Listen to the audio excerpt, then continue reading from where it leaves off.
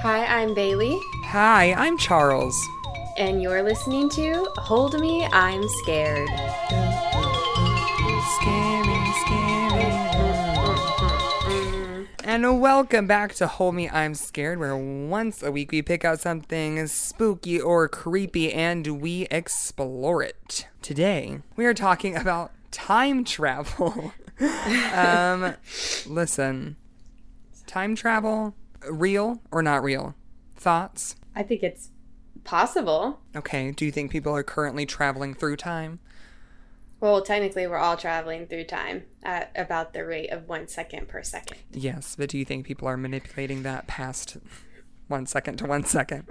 I don't know. I talk a little bit about it in my facts and figures. Physically, like scientifically, no. Spiritually, who knows? Yeah, I feel around that area. I don't think, I don't know. Time travel is such one of those things that gets like, because you're like, well, if it could be possible, then like technically it would be and then already is possible. But if it's not, then it never will be. You know what I mean? No, I got lost. That's okay. But first, before we hear your facts and figures, I want to know, what are you scared of today?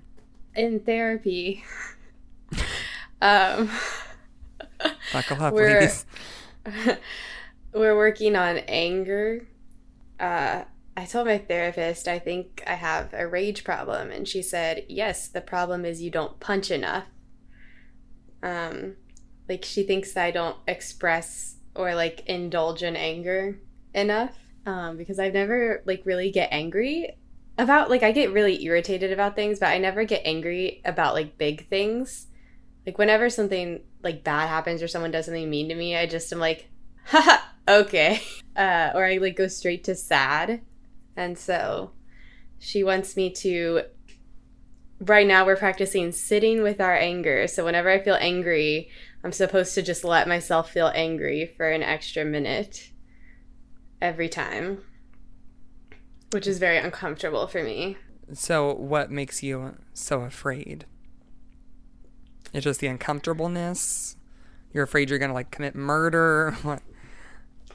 No, I mean, I don't think I'm going to, like, snap or anything. I just think it's just really uncomfortable. I really don't like to feel angry. And I think also there's been so many things that I just never let myself feel angry about that it's kind of, I'm not afraid, like, I'm going to have a homicidal rage, but I'm afraid that it'll just be really overwhelming if that dam breaks, I guess. Also, I'm afraid Judge Judy is racist.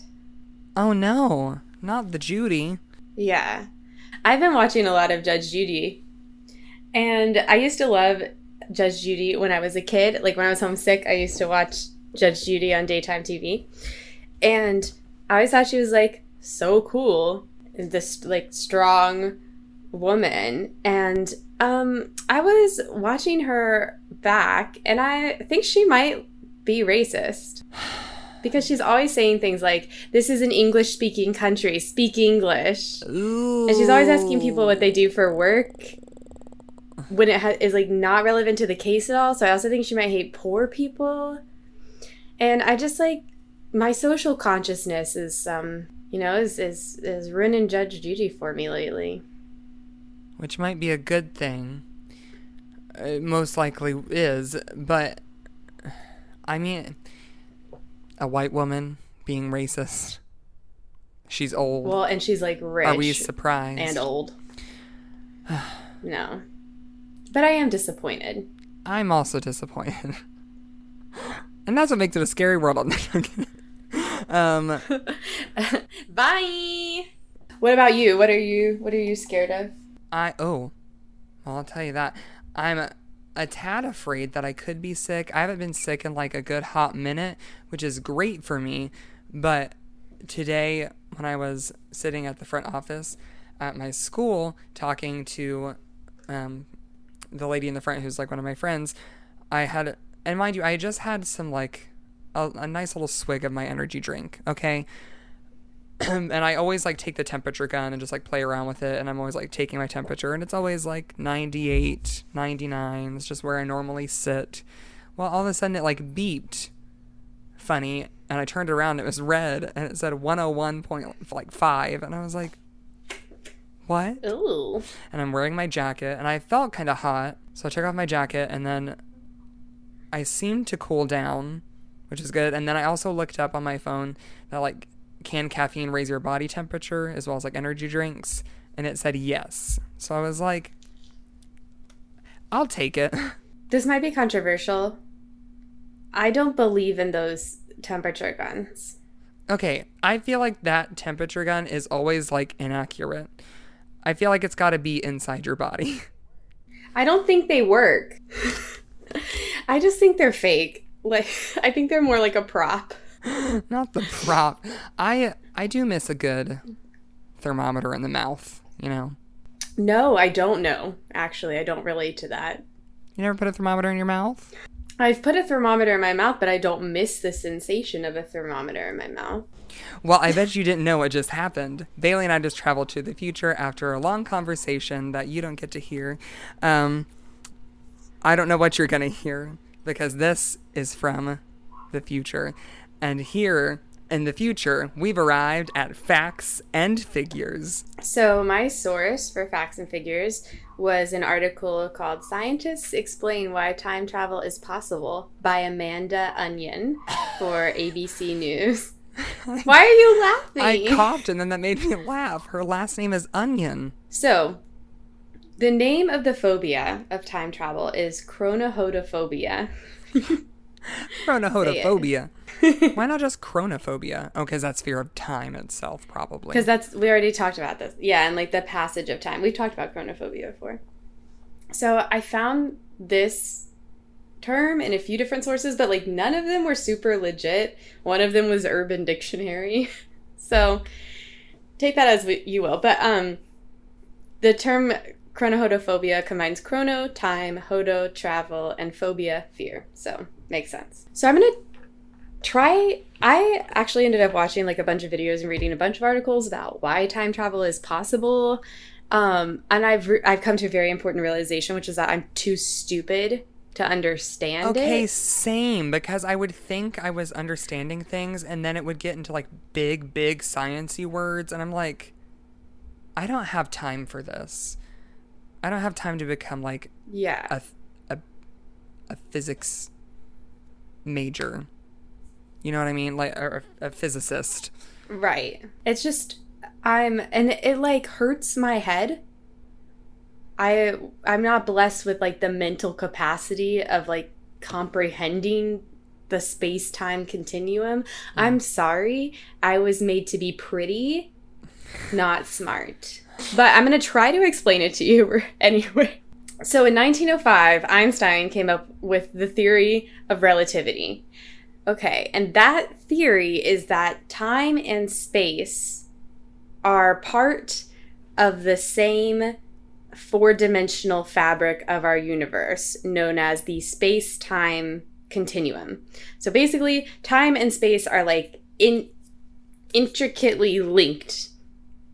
And also, he has this concept that both space and time warp or change as mass or speed increases. So, according to Einstein's theories, if you were to go super fast, like almost the speed of light, you would theoretically slow time, because time and space are linked. So if you're traveling super fast, it would slow time. If you travel at the speed of light, it would make time stand still. And if you traveled faster than the speed of light, you would go back in time. It would reverse time. So let's say that we build a spaceship that can travel almost at the speed of light. So by traveling at the speed of light, time would slow down for the person traveling in the spaceship. They would be going so fast that time is slowed down. So basically, the traveler would be the person traveling near the speed of light. For them, time would be slowed to like a crawl, but the time on Earth would continue moving at the same rate that it does. So when they got back to Earth, they would have essentially like bolted into the future. Basically, go really fast, time goes slow. And then you go back to Earth where time stayed the same, bam, you're in the future. And some scientists actually believe that like this will happen, that our society is not that far off from having the technology necessary to create a spaceship that could travel near the speed of light. So Einstein showed that traveling at the speed of light or faster than the speed of light, so while theoretically that would make you go back in time, but it's impossible because the faster you go, the higher the mass. So when you're going at the speed of light, mass becomes infinite. So you like physically can't go that fast. But in the late 1980s, Kip Thorne of the University of California at Berkeley came up with a theory of wormholes. So he suggested that there's these objects in space called wormholes, and basically there are two black holes that connect. And at the mouths of the black holes, there is a tear in the fabric of space-time. So like you could go in one side of the wormhole and come out the other, and you would be in a different time. And there are a lot of scientists who believe that wormholes might already exist in the universe. It's definitely possible. We haven't found them. And so by finding a wormhole and stretching it so that one mouth extends light years away from the other, so make wormhole long, you make a passageway from the present to the past or the future. Make wormhole long. So you get two black holes. You smush them together, and then you stretch long, and then you can go in one and you come out the other at a different time. This sounds like real science-y, I promise you. Our podcast is not this science-y. I don't think we fooled anyone into thinking that we're science-y. Anyway, I have a headache. I'm very sorry. I highly recommend that you look up people that are smarter than us to explain time travel to you. Yes. But I wanted to try to give you a very, very basic idea of how it could be possible. Yeah. So in addition to my Would You Rather, I also have some two fun questions. Well, it could be fun, but it also could be thought-provoking. I don't know. If you could send your past self 10 years ago a message no longer than 20 seconds, what would you say? We assume this is an audio form, like a phone call. Okay, I would say, hey, don't cancel that audition for that really good school. You're actually talented, and you would probably get in. Give yourself a chance. And get out of your hometown as fast as you can. Anything else with 7 seconds left? You're into girls, so. Okay. Date and them. The message is over.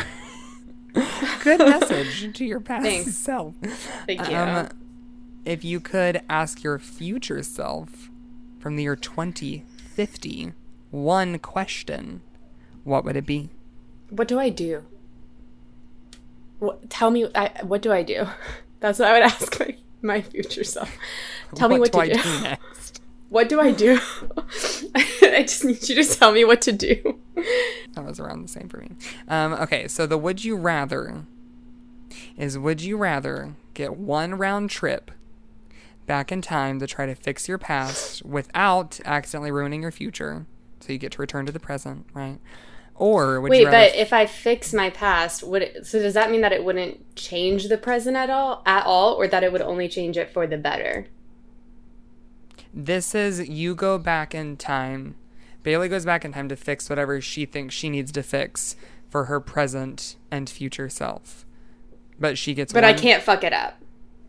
You hope Like, it you can't don't. get worse. No, we don't know. Okay. You could. You can make everything worse. But you just said that it doesn't mess anything up. I said, like, there's a risk.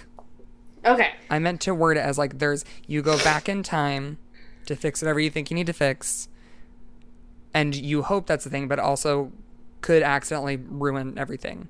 But you still get one round trip.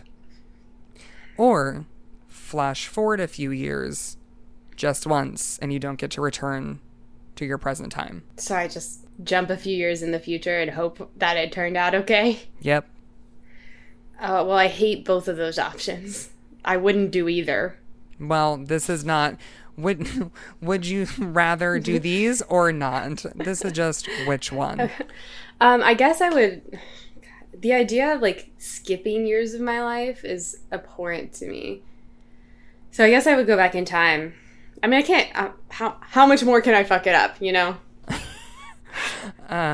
Well, according to my story, it could...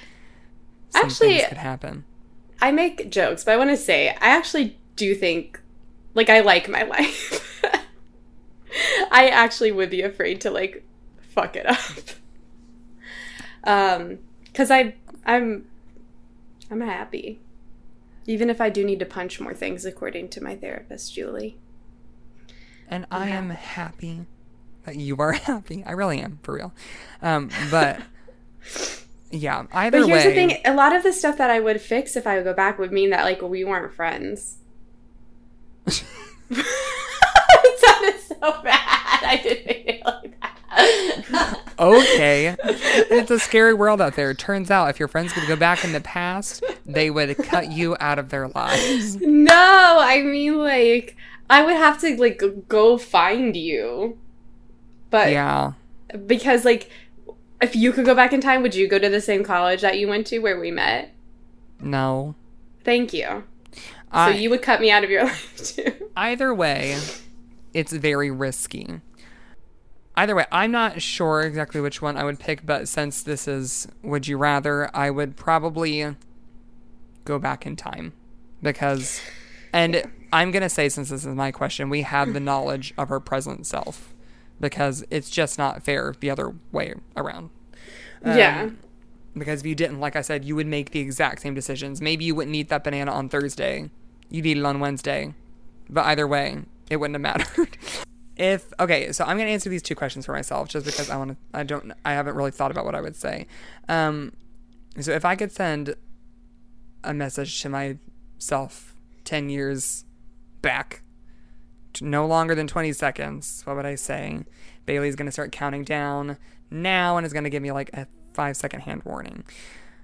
So I would say, Charles, I need you to figure out how to start working out a lot, because it's going to make you probably feel better about your self-image currently. And by the way, you want to be an actor, so let's like really get into that. Like really go ahead, start auditioning, get into plays. Love you. You're doing great. By the way, you were super gay and it's okay to be gay and you're not a Christian anymore. Figure it out. Love you. Bye. Excellent. I loved it. You did a really good job. That would have rocked 18-year-old... Wait, how old are we? Are we 28? We're 27. That would have rocked 17-year-old you's fucking world. It really would have. Like, that would have, like, maybe ruined you. I don't know. It might have been the catalyst Or I it could have needed. saved you. But now, if I could ask myself, my future self, in the year 2050, which is... So we're 56 years old. What would I ask my 56-year-old self? Just one question. I mean, whoever said I couldn't put a comma in there. Did I make it?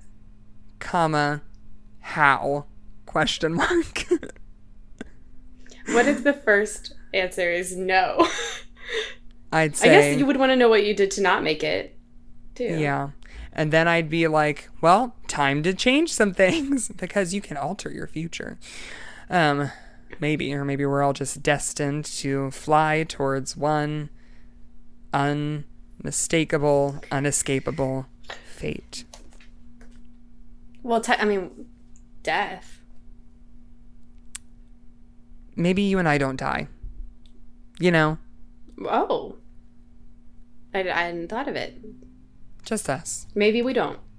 Maybe we Who's don't. to say? Who is to say? So listen. I've had a busy week. So, I just decided to recount one of my favorite stories, which is a short story from 1952, and I've shortened it for your listening pleasure. There is a good amount I cut out of pointless exposition. I hope it still makes sense. So now, ladies and gentlemen, in your car, in your bed, or in your seat, wherever you are, perhaps you're standing doing the dishes.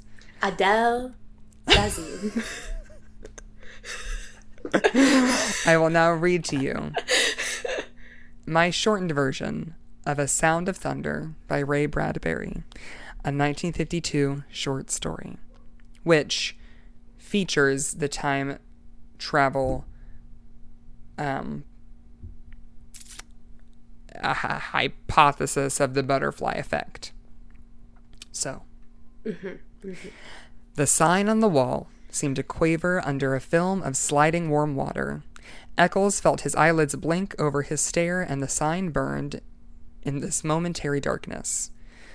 The sign read, Time Safari Inc. Safaris to any year in the past. You name the animal, we take you there, you shoot it. Warm phlegm gathered in Eccles' throat. He swallowed and pushed it down. The muscles around his mouth formed a smile as he put his hand slowly out upon the air, and in that hand waved a check for $10,000 to the man behind the desk. Does the safari guarantee I come back alive? We guarantee nothing, said the official, except the dinosaurs. He turned.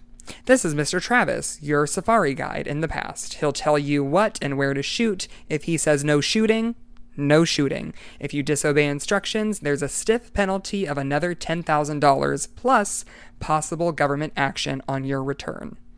These are some high stakes, people. Unbelievable, Eccles breathed, the light of the machine on his thin face. A real time machine. He shook his head. Makes you think.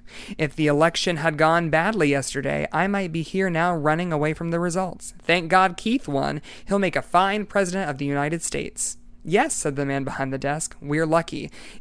Now this is a weird spelled word. I think it's like Deutscher, which feels a little, against Germany. But 1952, it fits. If Deutscher had gotten in, we'd have the worst kind of dictatorship. There's an anti-everything man for you, a militarist, antichrist, anti-human, anti-intellectual. People caught us up, joking, but not joking. Said if Deutscher became president, they wanted to go live in 1492. Of course, that's not our business to conduct escapes, but to form safaris. Anyway, Keith's president now. All you've got to worry about is shooting my dinosaur. Eccles finished it for him. The president is named Keith? Just Keith. Like Cher. Yes. Keith is going to have a thriving music career alongside his presidency. That's a horrible name. Okay, sorry to any Keiths out there, but come on. A president named just Keith? Right. So Eccles is not going to shoot just any dinosaur. He's going to shoot, he says, a Tyrannosaurus Rex, the tyrant lizard, the most incredible monster in history. Sign this release and anything happens to you, we are not responsible. Those dinosaurs are hungry, says the man behind the desk. So, he gets, like I said, I've shortened it, so he gets in the time machine, he flies through time, all the way to the back. The back time. The fog that had enveloped the machine blew away, and there they were in an old time, a very old time indeed. 3 hunters and 2 safari heads with their blue metal guns across their knees. Christ isn't born yet, said Travis. Moses hasn't gone to the mountains to talk with God. The pyramids are still in the earth, waiting to be cut out and put up. Remember that. Alexander, Caesar, Napoleon, Hitler, none of them exists. So, the man nodded. That, Mr. Travis pointed, is the jungle of 60,002,055 years before President Keith. Not President Keith. Yeah. He indicated a metal path that struck off into green wilderness over streaming swamp among giant ferns and plants. And that, he said, is the path laid by the Time Safari for your use. It floats 6 inches above the earth, doesn't touch so much as one grass blade, flower, or tree. It is an anti-gravity metal. Its purpose is to keep you from touching this world of the past in any way. Stay on the path. Don't go off it. I repeat, don't go off for any reason. If you fall off, there's a penalty. And don't shoot any animal we don't okay. Why? Asked Eccles. They sat in an ancient wilderness. Far birds cry blew on the wind, and the smell of tar and old salt sea, moist grasses and flowers, the color of blood. This sets the scene. That was worded really weirdly. Basically, he says, like, why can't I touch anything? He says, we don't want to change the future. We don't belong here in the past. The government doesn't like us here. We have to pay a big graft to keep our franchise. A time machine is finicky business. Not knowing it, we might kill an important animal, a small bird, a roach, a flower even, thus destroying an important link in a growing species. That's not clear, said Eccles. All right, Travis continued. Say we accidentally kill one mouse here. That means all the future families of this one particular mouse are destroyed, right? Right, said Eccles. And all the families of the families of the families of that one mouse. With a stamp of your foot, you annihilate the first one, then a dozen, then 1,000, 1,000,000, 1,000,000,000 possible mice. Step on a mouse, and you leave your print like a Grand Canyon across eternity. Queen Elizabeth might never have been born. Washington might not cross the Delaware. There might not even be a United States at all. So be careful. Stay on the path and never step off. Well, how do we know which animals to shoot? They're marked with red paint, said Travis. Today, before our journey, we sent, now this is also a weird name, L'Esperance, here with the machine. He came to this particular era, followed certain animals, studying them. Right, said L'Esperance. I tracked them through their entire existence, noting which of them lives the longest. Very few. How many times they mate, not often. Life is short. When I find one that's going to die when a tree falls on him, or one that drowns in a tar pit, I note the exact hour, minute, and second, and I shoot a paint bomb, and it leaves a red patch on his side. We can't miss it. So, if you're kind of lost right now, this guy is traveling to the past to shoot a Tyrannosaurus Rex. And there's a special path that he can't get off of, and the dinosaur that he's supposed to shoot will have red paint on it, previously marked by the Time Safari people. So, Eccles starts to wonder about time travel itself, and says, but if you come back to this morning in time, you must have bumped into us, or our safari. How did it turn out? Was it successful? Did all of us get through alive? Travis and L'Esperance gave each other a look. That would be a paradox, they said. Time doesn't permit that sort of man meeting himself. When such occasions threaten, time steps aside, like an airplane hitting an air pocket. You felt the machine jump just before we stopped, yeah? That was us passing ourselves on the way back to the future. We saw nothing. There's no way of telling if the expedition was a success, if we got our monster, or whether all of us, meaning you, Mr. Eccles, got out alive. Travis raised his hand. Ahead, he said, in the mist, there he is, his royal majesty now. The jungle was wide and full of twitterings, rustlings, murmurs, and sighs, and suddenly it all ceased, as if someone shut a door. Silence. A sound of thunder. Out of the mist, 100 yards away, came a Tyrannosaurus Rex. It, whispered Eccles, shh. It came on great oiled, resilient, striding legs. It towered 30 feet above half of the trees, a great evil god folding its delicate watchmaker's claws close to its oily reptilian chest. Get me out of here, said Eccles. It was never like this before. I was always sure I'd come through alive. I had good guides and good safaris and safety. This time, I figured wrong. I've met my match and admit it. This is too much for me to get a hold of. Don't run, said L'Esperance. Turn around. Hide in the machine. Yes. Eccles seemed to be numb. He looked down at his feet as if trying to make them move. He gave a grunt of helplessness. Eccles, they said. He took a few steps, blinking, shuffling. Not that way! The monster, at the first motion, lunged forward with a terrible scream. So they go through this whole little fight with the Tyrannosaurus Rex, but the safari workers at last kill him and shoot the thing dead. So they say to him, "You want a trophy picture?" "What?" "We can't take a trophy back to the future." They said the body has to stay right here where it would have died originally, so the insects and the birds and the bacteria can get it, as they were intended to. Everything is in balance. The body stays, but we can take a picture of you standing near it. The two men tried to think, but gave up, shaking their heads. They let themselves be led along the metal path, and they sank wearily into the machine cushions.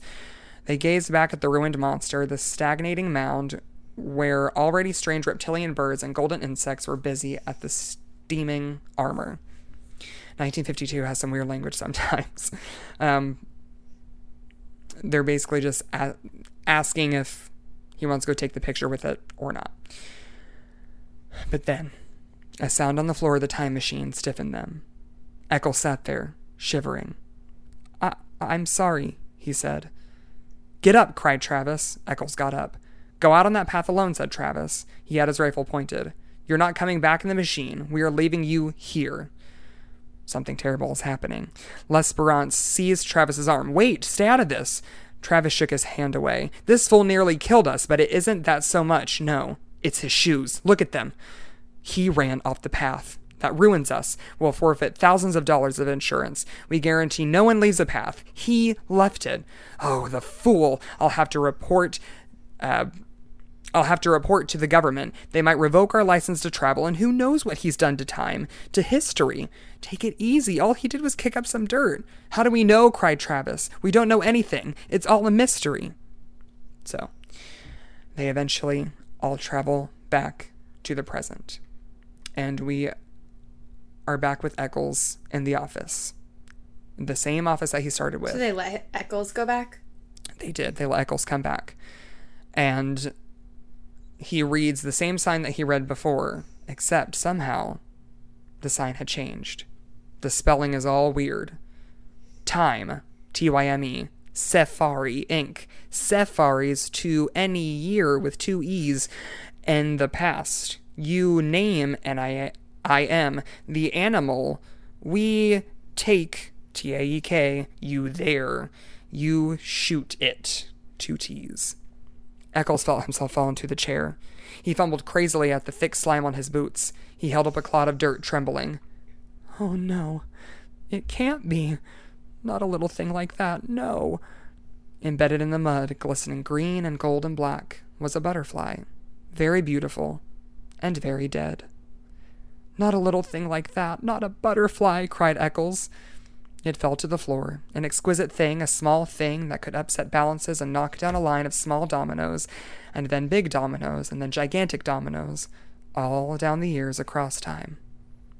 Eccles' mind whirled. It couldn't change things. Killing one butterfly couldn't be that important, could it? His face was cold, his mouth trembled, asking. He asked the man behind the desk. Who won the presidential election yesterday?" The man behind the desk laughed. "You joking? We all know very well Dutcher, of course. Who else? Not that full weakling Keith. We have an Iron Man now. A man with guts." The official stopped. "What's wrong?" Eccles moaned. He dropped to his knees. He scrambled at the golden butterfly with shaking fingers. "Can't we?" He pleaded to the world, to himself, to the officials, to Travis, to the machine. "Can't we take it back? Can't we make it alive again? Can't we start over? Can't we?" He did not move. Eyes shut, he waited, shivering. He heard Travis breathe loud in the room. He heard Travis shift his rifle, click the safety catch, and raise the weapon. There was a sound of thunder. The end. So which one of you bastards stepped on a butterfly and got us Trump? Yeah. Parallel, right? So they shot him? But why would they... At that point, it's like... What's the point in killing him? I Just wonder... because they're pissed off that he killed a butterfly? I don't know, but I wonder if it's the parallel of the same thing of, like, where that dinosaur was supposed to die, if that's where Eccles was supposed to die. And Travis was the, like, one who's supposed to shoot him so that the terrible thing didn't happen. I don't know. You know what I mean? Mm-hmm. I don't know. It's a very cool story. I don't remember when I read it originally, but I hope it made sense. Is that the origin of like where we get the butterfly effect? No. It comes from something before that. This is just a 1952 story that featured it also. Well, good job. Nice story. Thank you. I know. That is one reason that I would be afraid to go back in the past. Because let's say, you know, like I said earlier to my past self, get to the gym early. You're going to be gay anyway. You know, that catalyst could have spun me into some sort of awful kind of person now. But it also could have made me I could have been leagues ahead and way farther with my goals that I, you know, am not now. Who knows? And then I would have had to shoot you in the back of the head. Yeah, I'm surprised I never read that before. It's like, it's so dark in my room. I know. Hang on, let me turn my light on. Well, I went in a very different direction. So, my would you rather is, would you rather get to spend a 24-hour time period in any year of your choosing, or spend a 24-hour time period with any person who has passed? Oh. Well, if I send it with the person who has since passed, are they just like with me in the present for 24 hours? Do I go back with them? They're just with you in the present, and you get to like, but they're like attendant to you. They're hanging out with you. Kind of like if you could go to dinner with any dead person, it's like that, except you get to hang out with them for like a full 24-hour period and ask them whatever you want. Or 24 hours in any year that I want. Yeah. And it's like you could go to the year where that person existed, but there's no guarantees that they would even give you the time of day. Right. See, you think like, oh, maybe I want to choose like the 24 hours and I want to like, I don't know, visit the year 3000. But who knows, man? The year 3000 could be like extremely dangerous and you could die in the future. Like I'm not sure who's dead that I want to hang out with. I could spend 24 hours with Chadwick Boseman. Oh, that'd be cool. Or Whitney Houston. That'd also be very cool. I'm too afraid to jump in the future for 24 hours.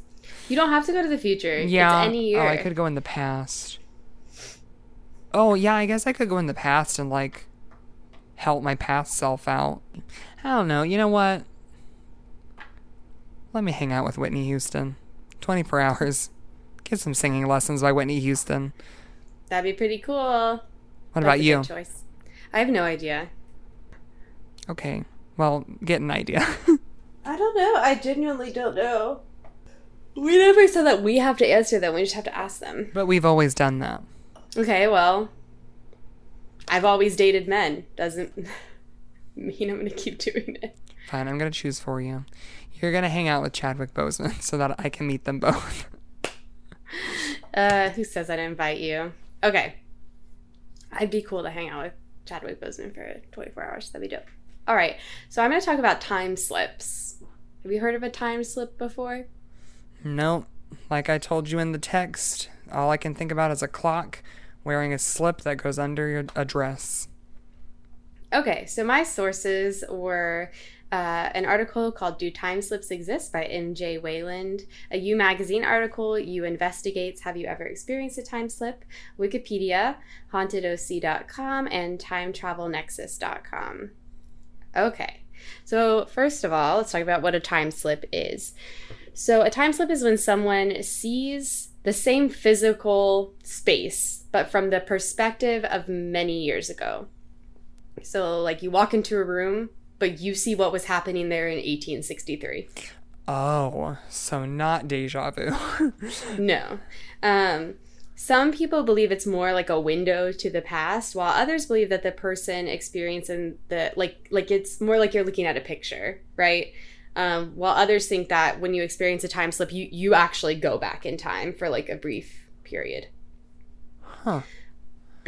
So Joan Foreman is a ghost hunter and an author, and she did extensive anecdotal research into time slips, and she came up with this like trigger theory where she thinks that time slips are triggered when one is interested in their surroundings but not paying super close attention to them, not like concentrated on any particular thing.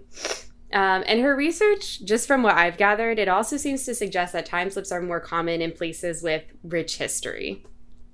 So I'm going to give you some examples, some recorded examples of time slips. We'll start with Joan. So Joan Foreman, the Ghost Hunter author. So she actually had her own time slip, and this is what led her to develop this trigger theory. So one day she was exploring the courtyard of Haddon Hall, which is said to be the best preserved home from the Middle Ages.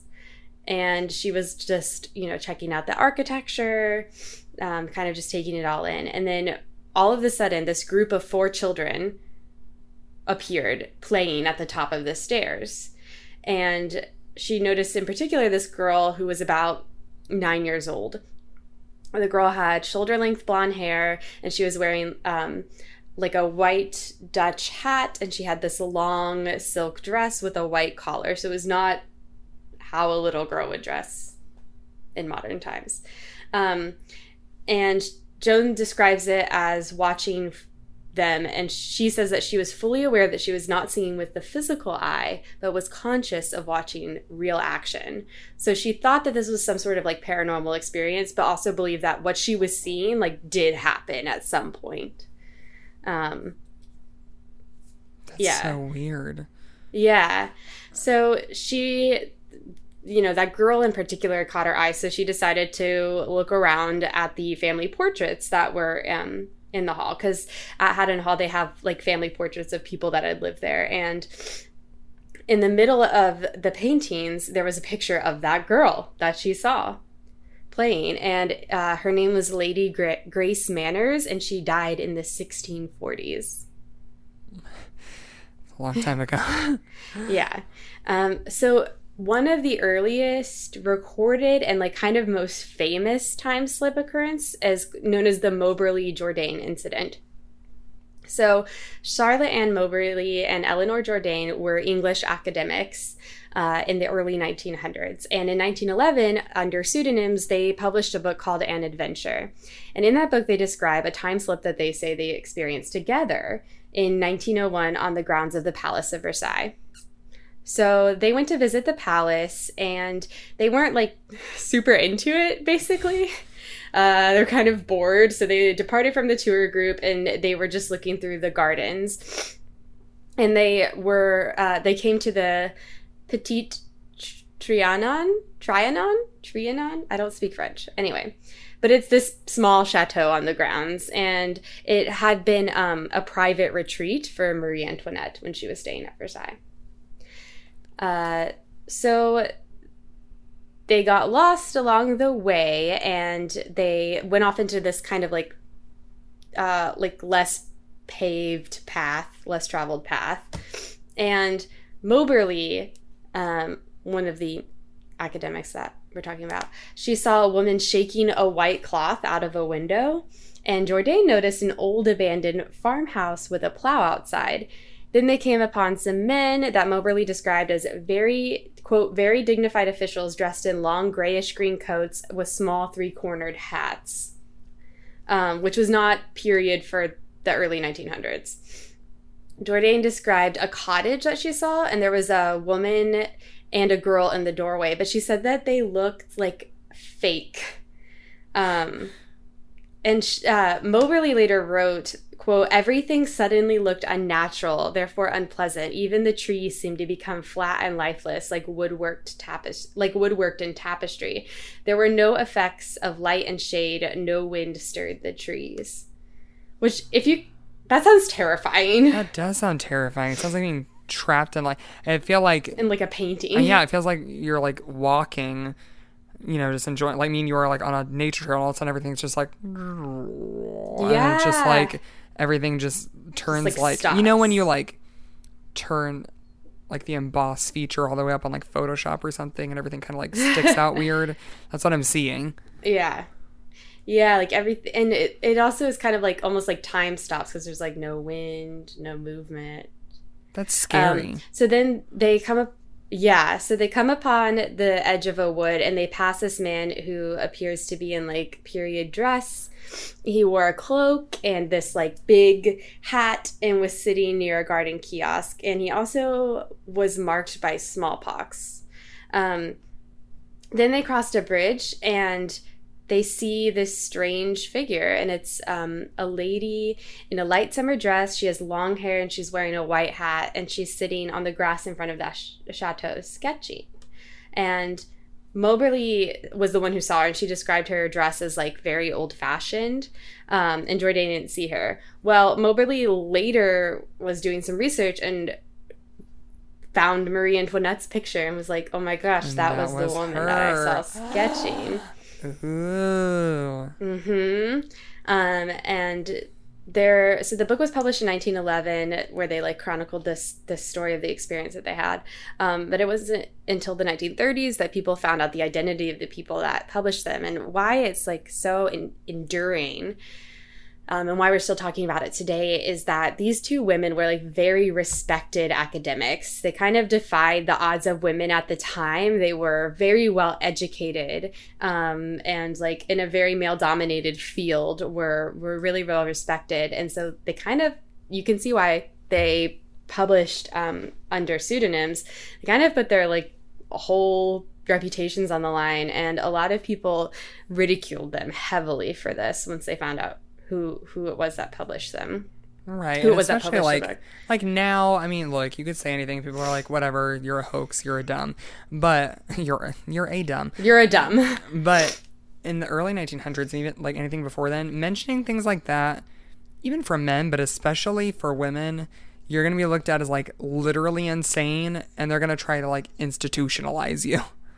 Yeah. And I mean, all that they have to prove is just the fact that two people experience this together. That's really the only thing that lends it any credibility. But we're still talking about it today, and some people believe them still today. Okay, so there's also this street in Liverpool that is actually famous for time slips. It's so well known that there's an entire Reddit forum that's dedicated to discussing it. And there's also like, it has its own YouTube documentaries and Facebook pages. Like groups are dedicated to this. It's kind of iconic. And I've not heard of this. Ow. Yeah, it's called Bold Street in Liverpool. And probably the most famous Bold Street time slip happened to a policeman named Frank, who kind of had a reputation for being very straightforward, not fanciful, not like a particularly imaginative person, just like a very average dude. He was not eccentric. He was just like a really normal, straightforward, unimaginative guy. Basic bitch, this guy. Yeah, a real basic bitch, Frank. Okay. So in 1996, he was heading to a bookstore. And as he's walking, he notices that things get really quiet. And he's kind of like zoned out, you know, just walking, not really paying too much attention. And then he notices everything's really quiet. And suddenly he's kind of pulled out of this, I don't know, like this like daydream. Not that he was a daydreamer. Frank was a basic bitch, but he's kind of like snapped back to noticing what's going on around him when this car almost like hits him and honks, and he notices that the car is really old, like from the 50s, and this is 1996. And then he looks up and the street is suddenly like a cobbled street instead of a paved street.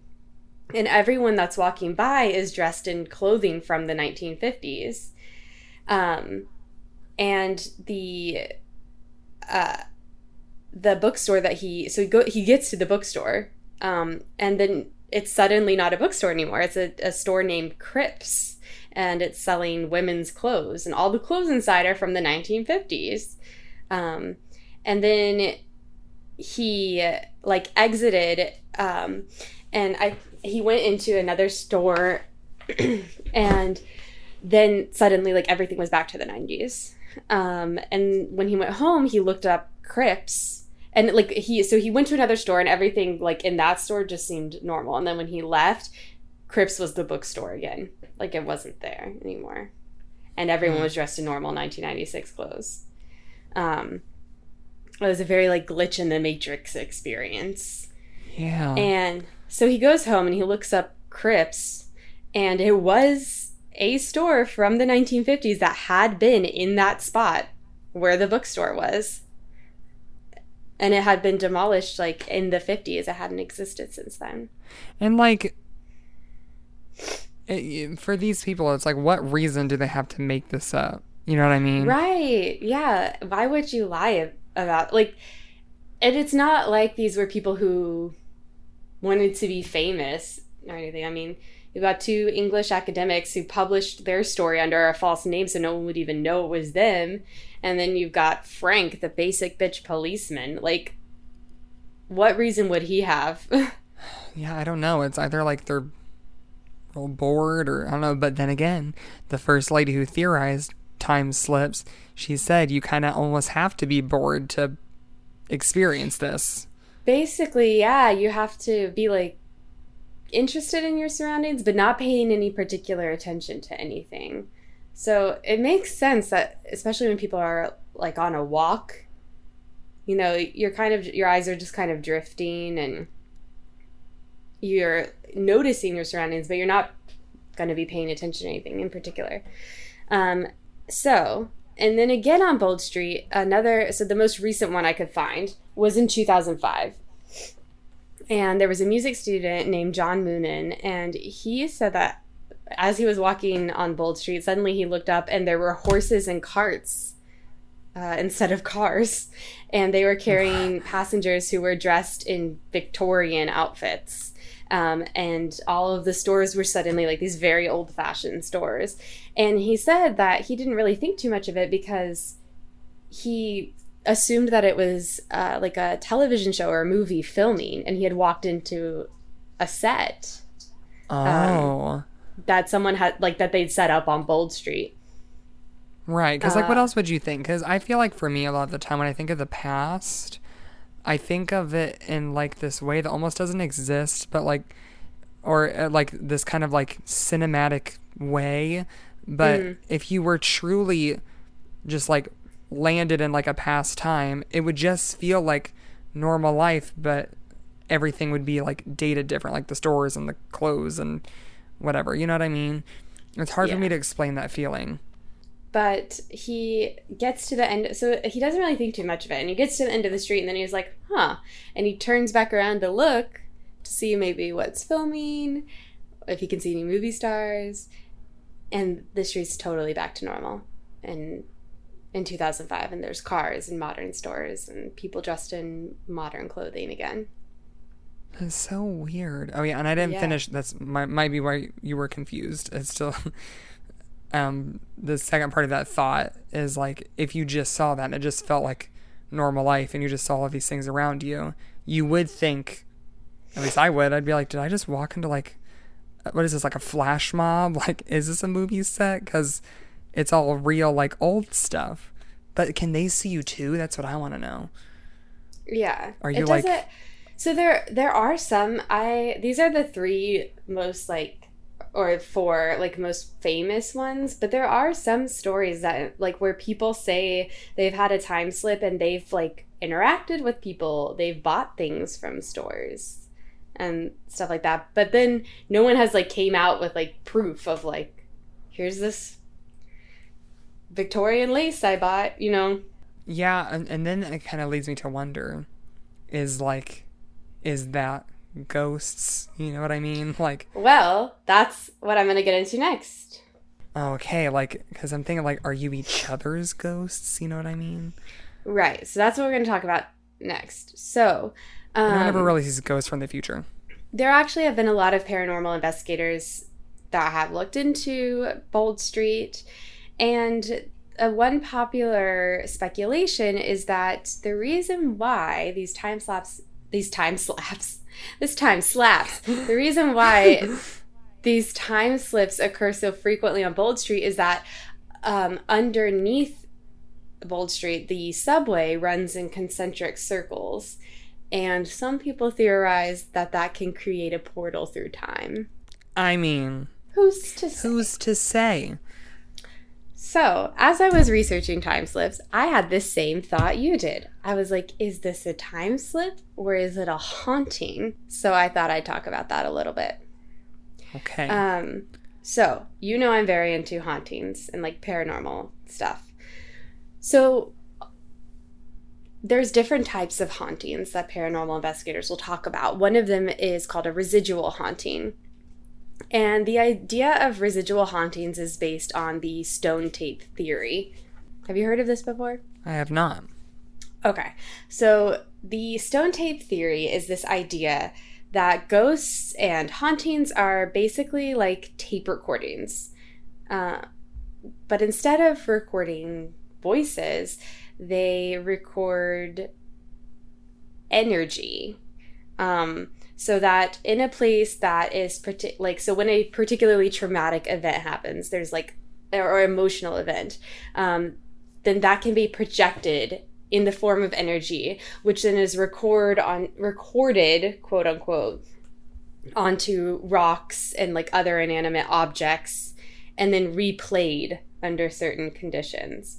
So it's kind of like you can have an experience that is so full of emotion or trauma or feeling that that energy embeds itself into the environment.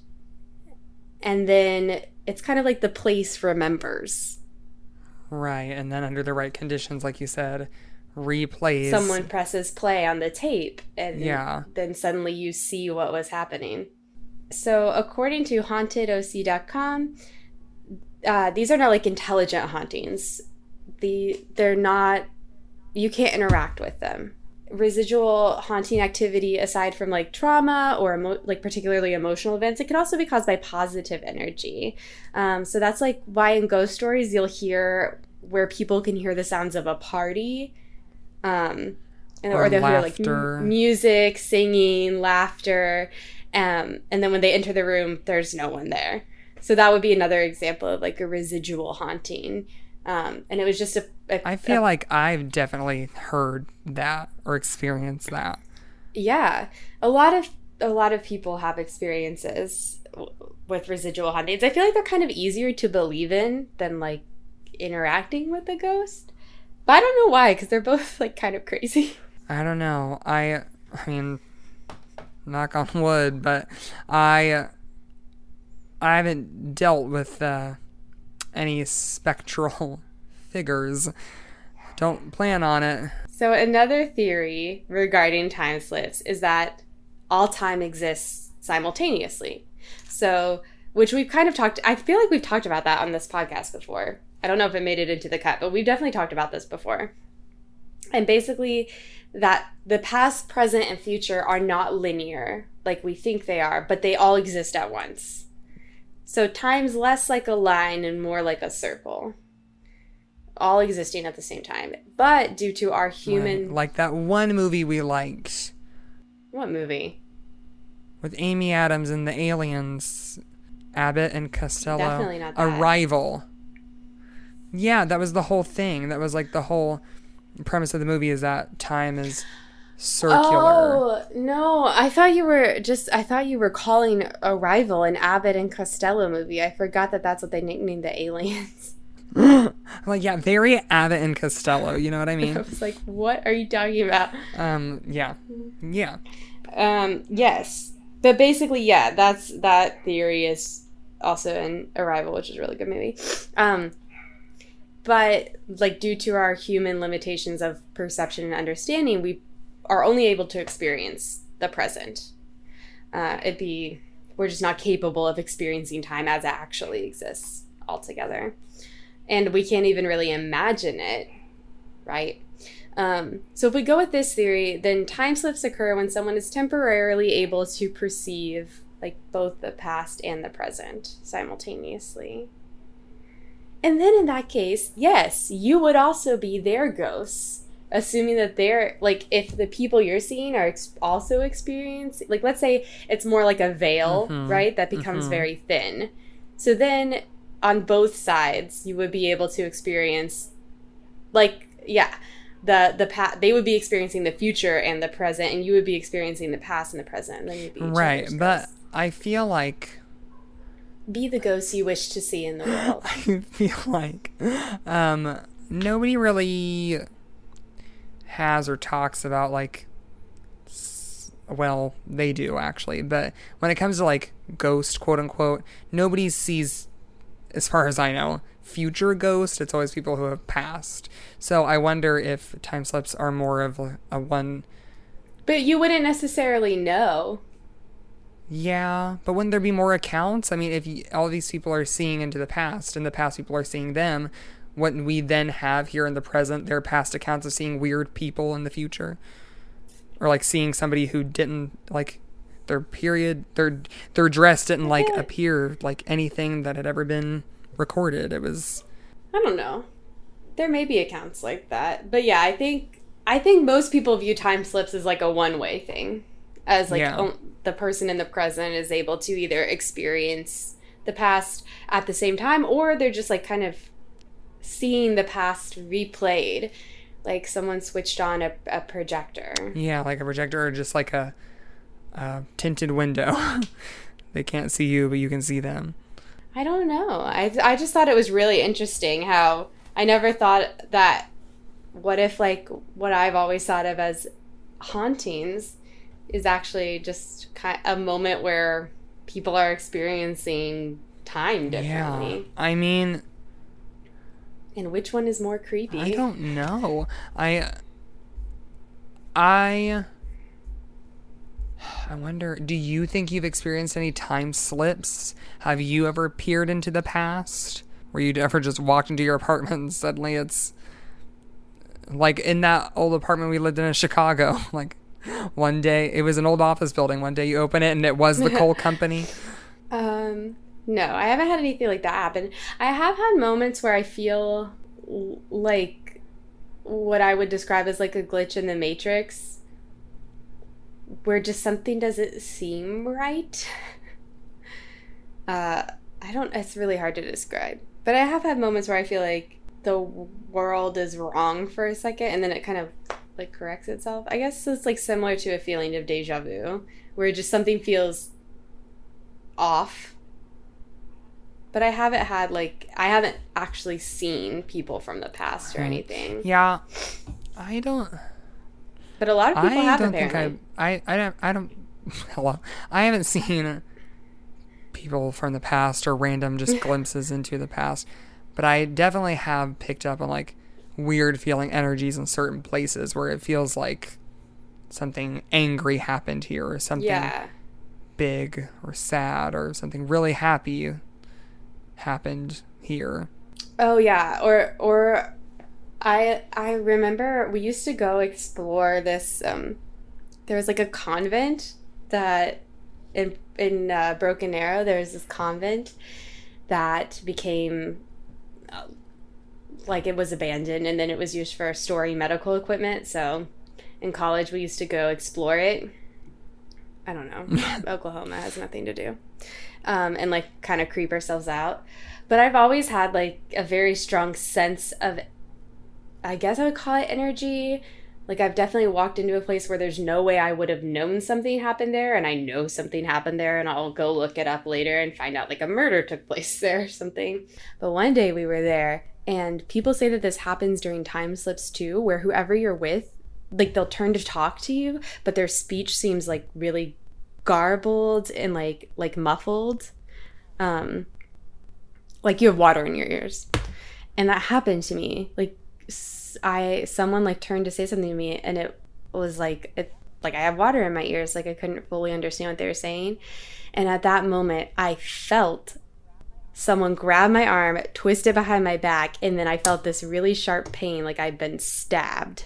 And then all of a sudden, like everything was fine, and I could hear everybody, and it was okay. But I was like breathing really heavily. It really felt like I had been stabbed.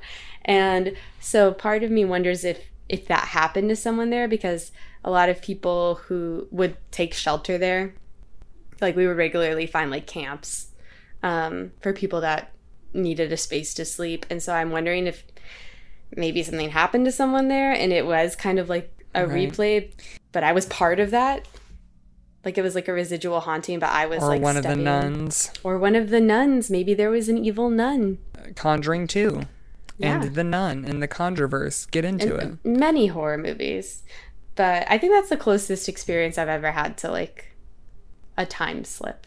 I guess mine closest for me would be like hearing music or talking in another room and it's not really happening. Or like that Yeah. kid that I saw crawl into the bathroom in another classroom that wasn't there. Perhaps that was a kid from the last classroom. Or the elementary school before our school. Yeah. We'll never know. know for sure. But it's interesting to ponder and also a little terrifying.